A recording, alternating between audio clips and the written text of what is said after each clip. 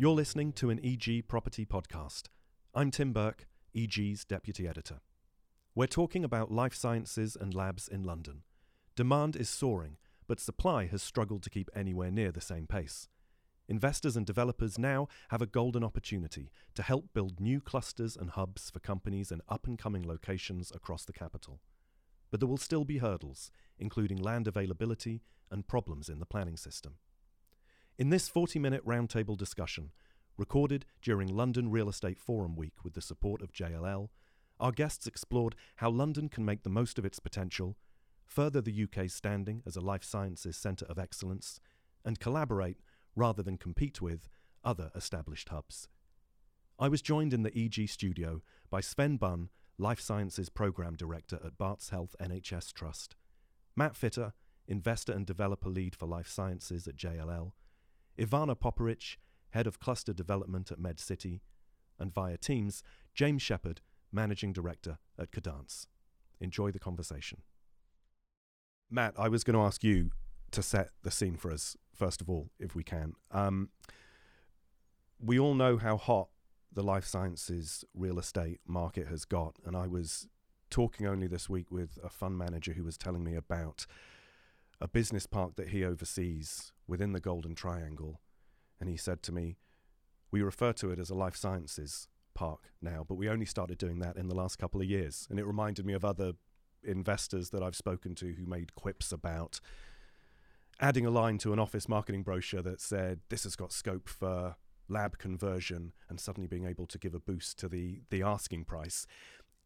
If we take off, dare I say it, some of that froth and excitement, when you look across the capital at the moment, what do you see as the picture for supply and demand of life sciences space? Yeah, sure. So, absolutely. There's been a lot of talk around life science, and it's definitely the buzzword in a number of markets. Particularly, perhaps when some assets are finding challenges in others, some are perhaps see it as a possible easy route out, and I think that's probably not the case. I think it's I think there's definitely been some of that life science badging, and I think that's probably becoming less and less, albeit there is still some of that. But I think as the market's becoming more educated, I think there's becoming a bit more of an acceptance that really a life science location is a life science location because the science works and the cluster works and everything about the ecosystem is right, rather than it being a solution to somebody else's problem. I think we talk about London being hot for life sciences, but I think and there's a huge amount of activity, but I think we take a step back in terms of what is really there now and what's on offer.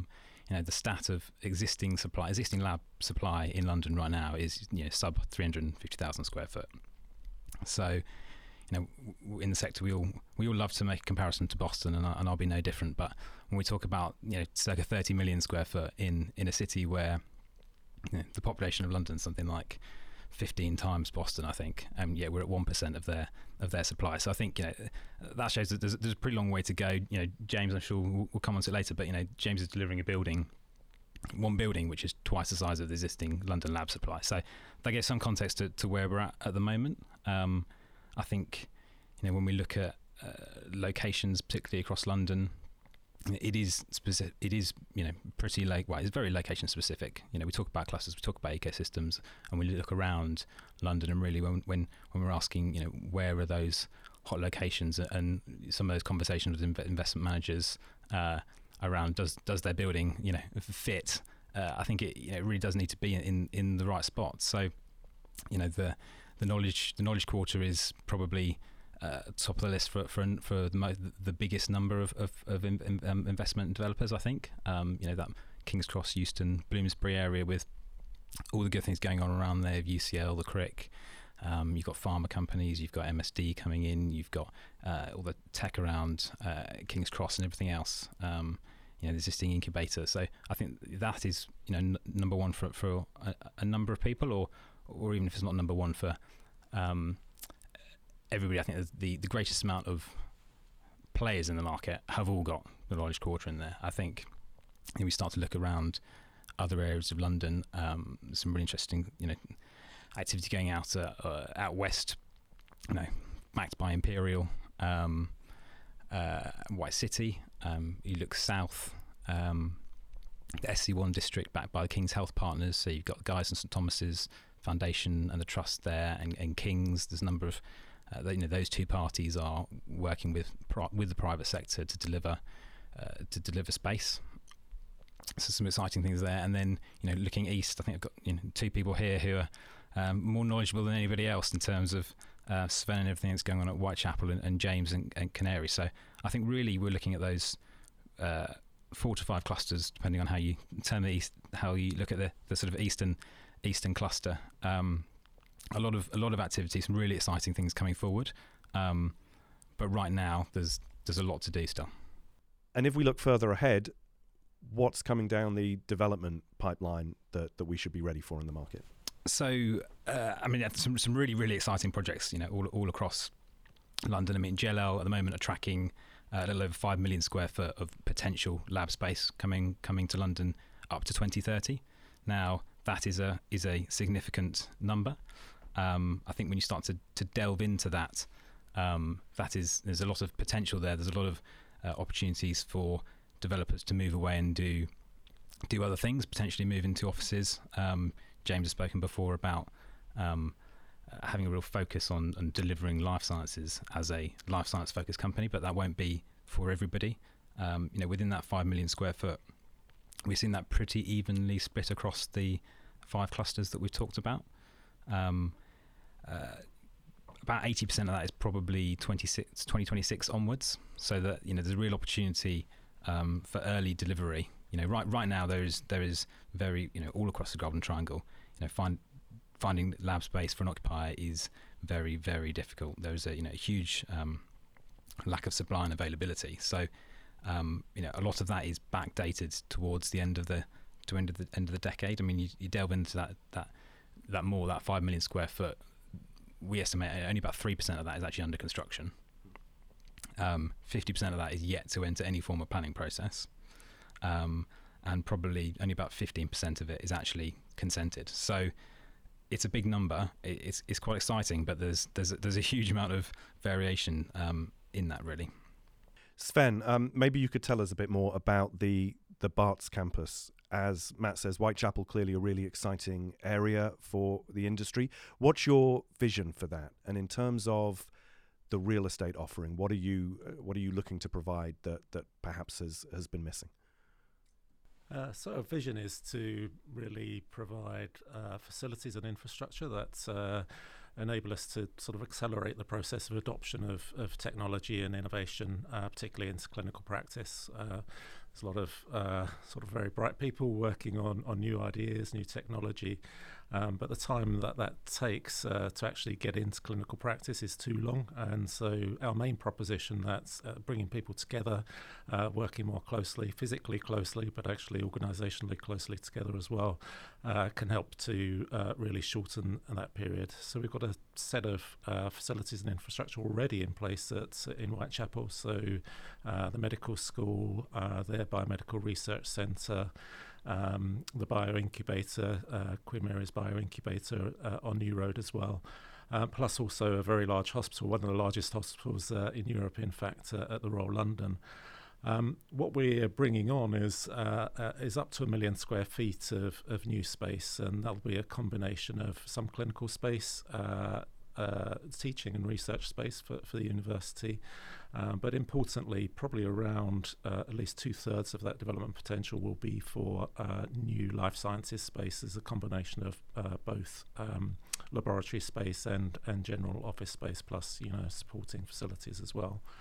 And our aim really, as I said, is to bring people together so that they can work more closely together, and in particular to enable those interactions with clinicians. So if you've got a product that might be a new drug, it might be a device, it might be a digital device, for example, that you've got the pool of patients actually there on your doorstep. The physical facilities in terms of a clinical research facility at the Royal London, to be able to really develop that product, refine it, get it ready for market, and to be able to demonstrate the use cases, as well as behind that having the infrastructure for that original discovery and development as well. That idea of collaboration is obviously so important, and Matt mentioned the idea of clusters several times. Ivana, for any of our listeners who might not be specialists in this area, I wonder if you can just talk a little about why the notion of a cluster is so important when we're talking about life sciences, and how it's driving the different types of space in terms of real estate that are needed in a development. So when it comes to clusters in the UK, it's really interesting to see how much knowledge is found in very small area of London and Golden Triangle. There is nowhere else in the world where you have 6 universities that are among top 40, 50 universities in the world for life sciences and medicine. It doesn't happen anywhere else. And then on top of that, you have the whole clinical infrastructure of world research centers in terms of the clinical development across the city and in the area around London, and a very high concentration of, besides the bright people, the population that you can work with, which is also multicultural and ethnically very diverse. That kind of brings together everything you need to develop a new products that are biology or chemistry based, because you have not just the diversity, but also a very high genomic capabilities in the UK and a very high level of government investment. And on top of all of that, the knowledge, the talent, and the patient population, there is an extremely high level of private investment into the life sciences in the UK. And in the last 2 years during the pandemic, while other sectors were having various issues around raising the investment in the UK has went up increasingly, specifically in areas like biotech. And it wasn't just driven by the needs of the pandemic, it's also by the fact that UK is still very high on all of the charts in developing the new technologies, things like cell and gene therapy, where we are still the number 1 in Europe and second in the world. So there is a high level of investment, huge amount of talent to recruit from, and it's all in a very small geographical area. James, moving slightly out, I guess, from our discussion there on about Whitechapel, Cadence is working on this really high-profile scheme with Canary Wharf Group. Between that and Canada Water nearby, which I won't pitch these schemes against each other, but it feels like there's clearly scope for a brand new hub within the area for life sciences. What lessons do you think have been learned from the capital's other successes that you'll be bringing to bear on what you're doing there in Canary Wharf? As we've touched on, this is really an enormous scheme in terms of the space that you'll eventually be able to offer there. Yeah, so the scheme is 800,000 square feet gross, and that is roughly the same as every single bit of commercial lab space in London right now. So in one building, we will double the volume of space. And I think one of the big learnings that we've seen from other successful clusters, both in London and outside, is developing a critical mass of organizations. And I use that very loose term, organizations, because it isn't just businesses or it isn't just will clinicians. The clusters that flourish tend to have a kind of balance of all three. And this is a well-trodden path. Lots of people will talk a lot about this. But one of the kind of critical elements on the commercial side, which is missed, is that life science is inherently risky. So a lot of the employees, be that senior or executives, need to know that they're in a location where actually, if it does go pop in company one, they don't then have to uproot and move to a new city or move to a new location. And this is where I think London is superbly advantageous over a lot of other clusters, is that whether you're in Canary Wharf, King's Cross, White City, or the South Bank, you're within half an hour of hundreds possibly of companies that will be looking for similar expertise. If you then factor into that accessibility of talent, and this is where I think the east of London is really, really interesting. Is if you drill down into some of the demographics of places like Tower Hamlets, for example, and Sven will know this well, that actually Tower Hamlets is still one of the fewer places in London where you can get affordable accommodation. And a lot of the junior employees who work at places like the Francis Crick Institute, Imperial College, Institute of Cancer Research, and others, you actually ask the PhD students and postdocs where they live. A lot of them live in East London. One, because it's still affordable. Two, it's a pretty good place to live. So actually, London is growing east, and there's a depth of talent that sits in and around that East London. And East London, stretching from Whitechapel all the way out to Stratford and beyond. Crossrail is a huge, huge bonus to making sure that that whole part of London is accessible and continues to be accessible. So actually, if I look at kind of where I think London as a cluster is going to grow, I believe it's going to grow out east. And, cynics might say I'm obviously going to say that given the size of the building I'm building. But I think if you look at the demographic, you look at the talent, and you look at the volume of space that is required in London by the companies that Matt, Ivana, and Sven all know well, actually you're going to need to have a big space that's going to be able to accommodate these businesses. Otherwise, they're going to up and leave.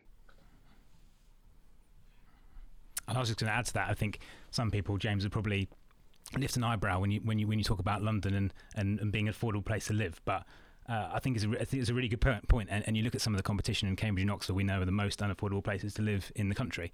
So whilst there are elements of London that are clearly very expensive,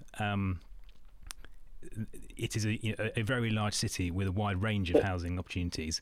There's a little international angle to that as well, I think, Matt, is that actually if you compare like for like employing a person in Boston versus employing a person in London, London is expensive, but it's still cheaper to hire the same person with the same qualifications in London than it is in Boston. And the BIA, the Bioindustry Association, have done a lot of work comparing the cost of talent in the US versus the cost of talent in the UK. And it is considerably cheaper to build a team in the UK than it is to build. And as Ivana mentioned, we're overrun with world-class universities creating brilliant men and women at all levels. So actually what we're seeing as Cadans is a huge uplift in the volume of international inquiries. And we won't talk about the current macroeconomic circumstances that we're seeing, but it's still reasonably affordable to build a business here in London, even taking into account the various affordability challenges that Matt mentioned. I think one of the other interesting things is that we talked about the university sector, but actually the primary and secondary education in London is pretty good as well. We get really good outcomes in London and in East London in particular. But one of the challenges is how do we sort of, inspire those children, young people to come forward into careers in life sciences. So certainly one of our aims is through the work we're doing is to open ourselves up and really to think about those talent pipelines. How do we sort of talk about life sciences in all of its dimensions as possible careers? How do we start to think about the training programs, apprenticeships? So one of the things we're really keen on is working with our commercial partners to develop those, particularly apprenticeships, but other opportunities really for sort of expanding the scope of local people to get into employment in life sciences in London as well. I think that's a fascinating point. We had a developer talking in the pages of EG recently about the fact that if you're working on a scheme in Tower Hamlets, a deprived borough within the capital, if your work there can inspire, as they put it, the next generation of scientists, that's a huge thing to have done. And it feels that maybe we don't talk enough about what life sciences and life sciences real estate can actually bring to the communities in which it's built as well. Yeah, absolutely. And I think it's our job really, isn't it, is to sort of start to articulate what those opportunities are. Because I just think a lot of these career pathways are really new. Who knew about data scientists even like 10 years ago? and now we have to start talking about these roles, the sort of skills and experience that are required to get into the roles. Likewise, the biological sciences as well. There are some traditional routes, but things like cell and gene therapy, for example, require particular skills and technology.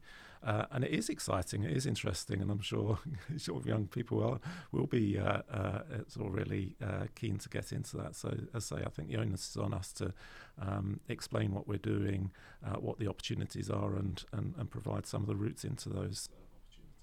And I think there's two hats to that, isn't there? There's the obvious operational and outreach programs, and there's also, with the property hat on, there is the real estate, and creating environments, particularly in Whitechapel, where you are really in the thick of an East London community of creating places where science is on show, and it's clear what there's an understanding of what is going on behind the walls. It's not a fenced off science park in the middle of nowhere. There's actually some understanding of what is going on in these places. So we did at MedCity earlier this year a piece of research on the benefits to the local communities from having the life sciences developments within their locations. And we found quite a lot of good examples of, in particular, how placemaking can be used to bring in the local community into not just science, but thinking about the healthcare and more broadly about the education. We found some good examples, for instance, from Crick and some of the more recent developments where you have gallery spaces, where you have meeting spaces that are appropriately developed so they're welcoming to the public, not just looking like, oh, this is a science building, I'm not going to walk in there. We found quite actually a surprising number of examples across London, but UK as well, in opportunities for training in the life sciences, whether it's through the local universities and schools, through the local councils. There is a lot of programs available, not just for people who come from the life sciences background, but for the population that doesn't have those type of degrees or doesn't even have a high level education.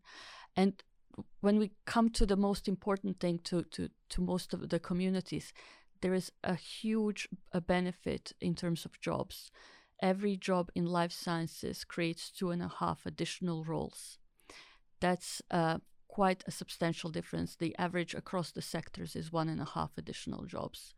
The GVA for life sciences in the UK is £104,000, and this is data from a couple of years ago, actually. The average in the country is £49,000 across the other sectors. So there's an immediate benefit, but what we need to do is make our sector, but also the real estate community and the government more aware of these opportunities, because people see still life sciences kind of ivory towers type of community and see it as something that is only for people who have done their medical or biology or chemistry degrees. It's really not. It's opening up and it's becoming more and more an opportunity for people to get involved more broadly. You mentioned their government's understanding of what the industry can do. Has that been where it's needed to be? I know we've had some concerns, for example, looking away from London over support for the notion of the Oxford-Cambridge arc. Is there a feeling that government has recognised and is supportive enough of the role that life sciences can play economically? I think it would be foolish to complain. We are the third country in the world in terms of the R&D investment. So if we said it's not enough, I think it would sound spoiled, if anything else. There are still opportunities to broaden that. A lot of the government funding has went to your traditional life sciences players like universities and NHS. That can be broadened, and there could be more involvement from the local governments to ensure that we are really developing the right type of solutions in terms of medicine and new technologies from early start. A lot of the government investment goes not to the industry, it goes to the public sector organizations. There should be more funding for very early stage companies. because that's what the strength of the UK and particularly of London is. Those small innovative companies of 2 to 5 people who are actually creating new technologies, and those are then being taken up by larger players. I absolutely agree with Ivana's later points. I am going to not be afraid of sounding spoilt, though, because I think as a country, we spend a smaller proportion of our GDP on research and development than most other developed countries, and so I think there is a gap and an opportunity. I also think there's something strategic about having left the EU, thinking about how we organise those programmes, and I totally agree there should be a focus on smaller organisations alongside universities and the NHS, and particularly supporting how they work together. And I think I'd say the main thing that's been lacking since we've left all those European programmes has been that sense of strategic investment into life sciences. And so that's if we had a government minister here, I think that would be my pitch. Matt has touched on the lack of supply when it comes to real estate, and of course we've also spoken about how James and colleagues are going to address that with 20 plus stories of the space. But if we look at the hurdles that have stood in the way of creating more space, what have some of the stumbling blocks been? Is it availability of land for development? Is it the planning system? Is it something else? Is it a combination? What has prevented us creating more life sciences space in the capital? Yeah, well, I mean, I'll go first and then see what James got to add after. But I would probably say all of above, to be honest. I think, we talk about locations, being absolutely fundamental in London, and unfortunately, those locations in London, there are high values for other uses in those locations. So, the competition, competing with other uses in a sector where it is inherently risky, creates challenges. I think planning is complex in London. I don't think our planning policy, the London Plan and local plans for boroughs were not written with life sciences in mind. I'm of the opinion, you look at somewhere like Camden, for example, where if you're going to extend a building, then the additional space in the central activities zone should be 50% residential. Well, that creates some challenges when you're doing an office building. That creates a whole heap of additional challenges when you're doing a lab building. So, clearly there are routes around and discussions. But if you're in a market trying to acquire land, competing with other uses, there are some pretty significant challenges are really there around trying to find land that is suitable. You can deliver. Obviously there's a real focus now on refurbishing buildings, considering sustainability and embodied carbon, and that's fantastic and there are some great opportunities going on in London, life sciences schemes that are coming forward, but that's not going to work for every building. So yeah, absolutely, land availability, I think, number one, and planning's definitely in there. James, any additional thoughts from you on that? Yeah, I think the availability point is a good one. I think the London office market has historically been incredibly strong, which means it's just been too easy for developers just to build an office, let it to a tech company or a law firm or a financial services institution. Job done. Move on to the next one. So there hasn't been the requirement for people to get, let's say, innovative. And I think the second point is there's been a lack of expertise in the UK market of how to design, develop, deliver, and most importantly, operate these buildings. Some of that is changing. Some of that's getting better. You've got a good number of people now learning about designing these spaces, picking up best practice from the US or Asia or other arguably more developed markets. It's one thing designing and building a building, quite another operating a life science building.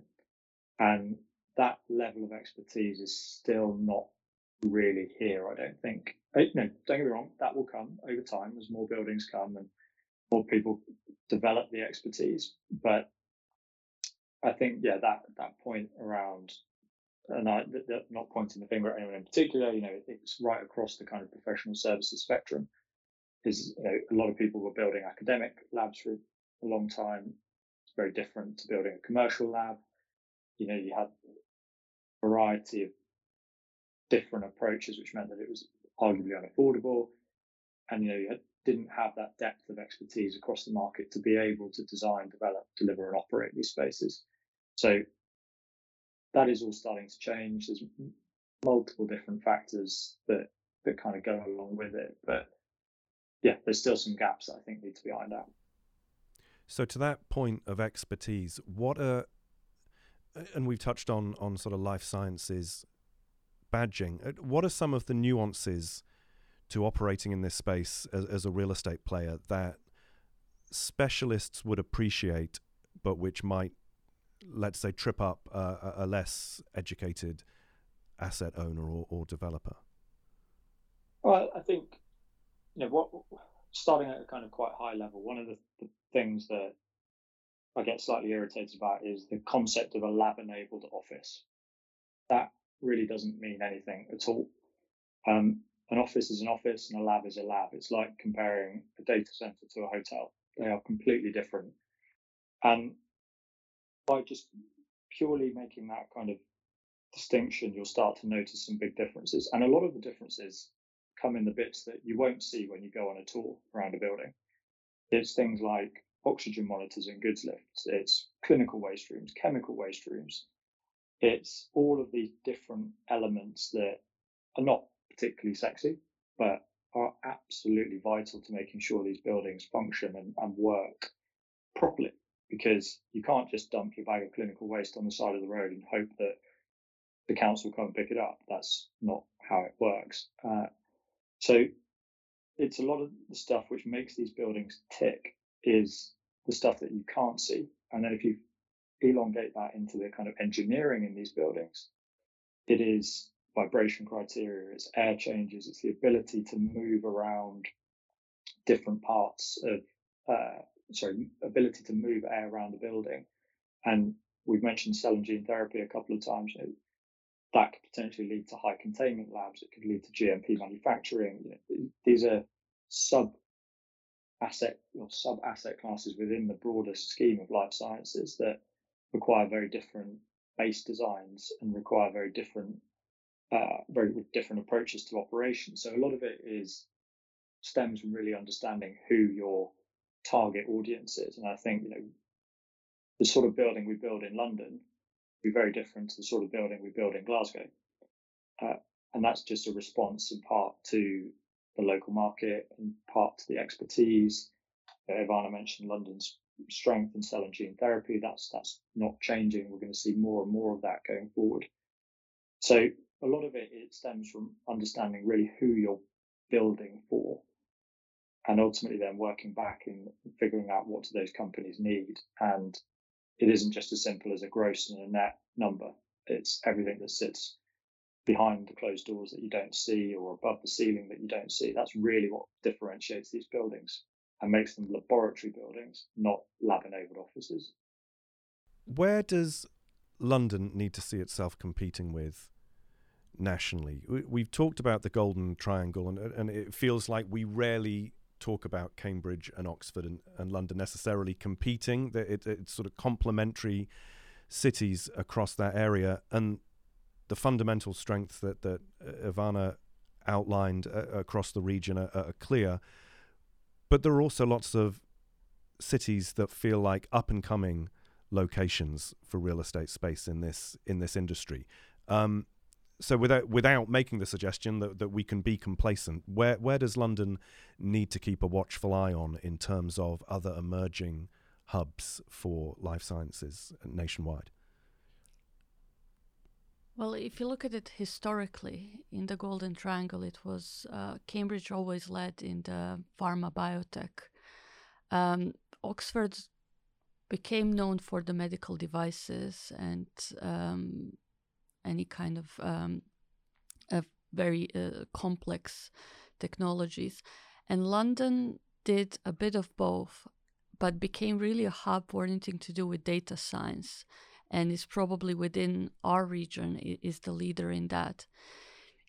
Because in London there is such a diverse research we really are looking at every subsector when it comes to who should we compete with, because we have a very clear strengths in every subsector of life sciences and medicine.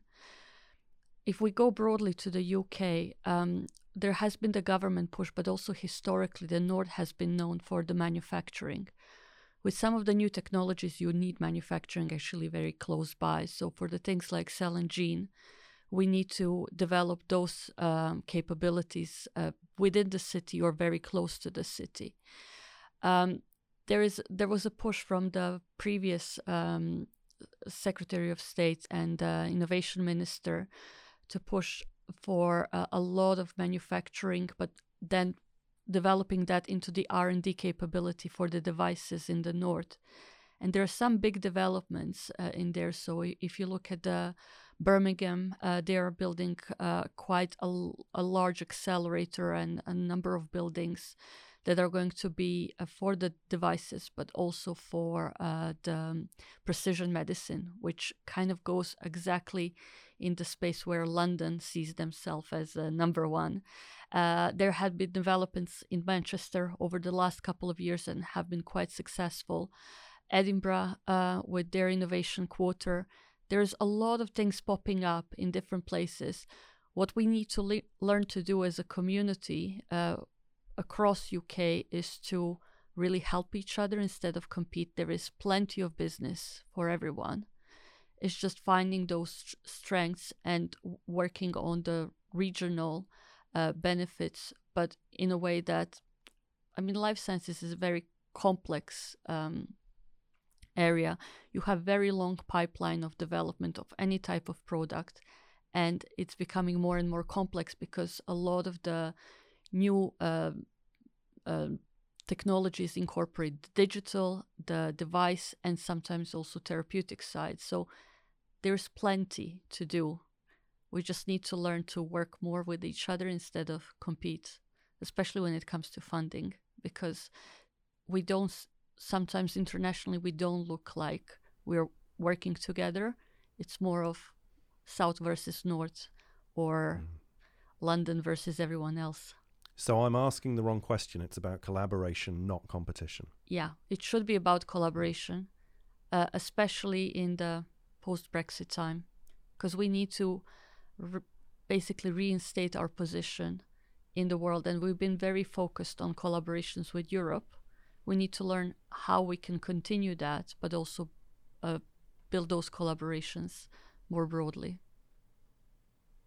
So I'd agree with that, and I think there are two practical aspects that really need to sort of on both the NHS and the university side, we need to think carefully about. One is about data, and even across London, if you have, let's say, a total healthcare data set of 10 million people, once you start looking down at specific cohorts of people within that with specific conditions meeting particular characteristics, you're down at sort of sample sizes of sort of hundreds to low thousands, which aren't really sufficient to be able to create these machine learning algorithms that then can be reliably used more widely. So you need a much larger patient basis, population basis for those data sets. And then the second area is in terms of clinical trials, and it's a very similar situation, is that recruiting patients to clinical trials is lengthy and time consuming.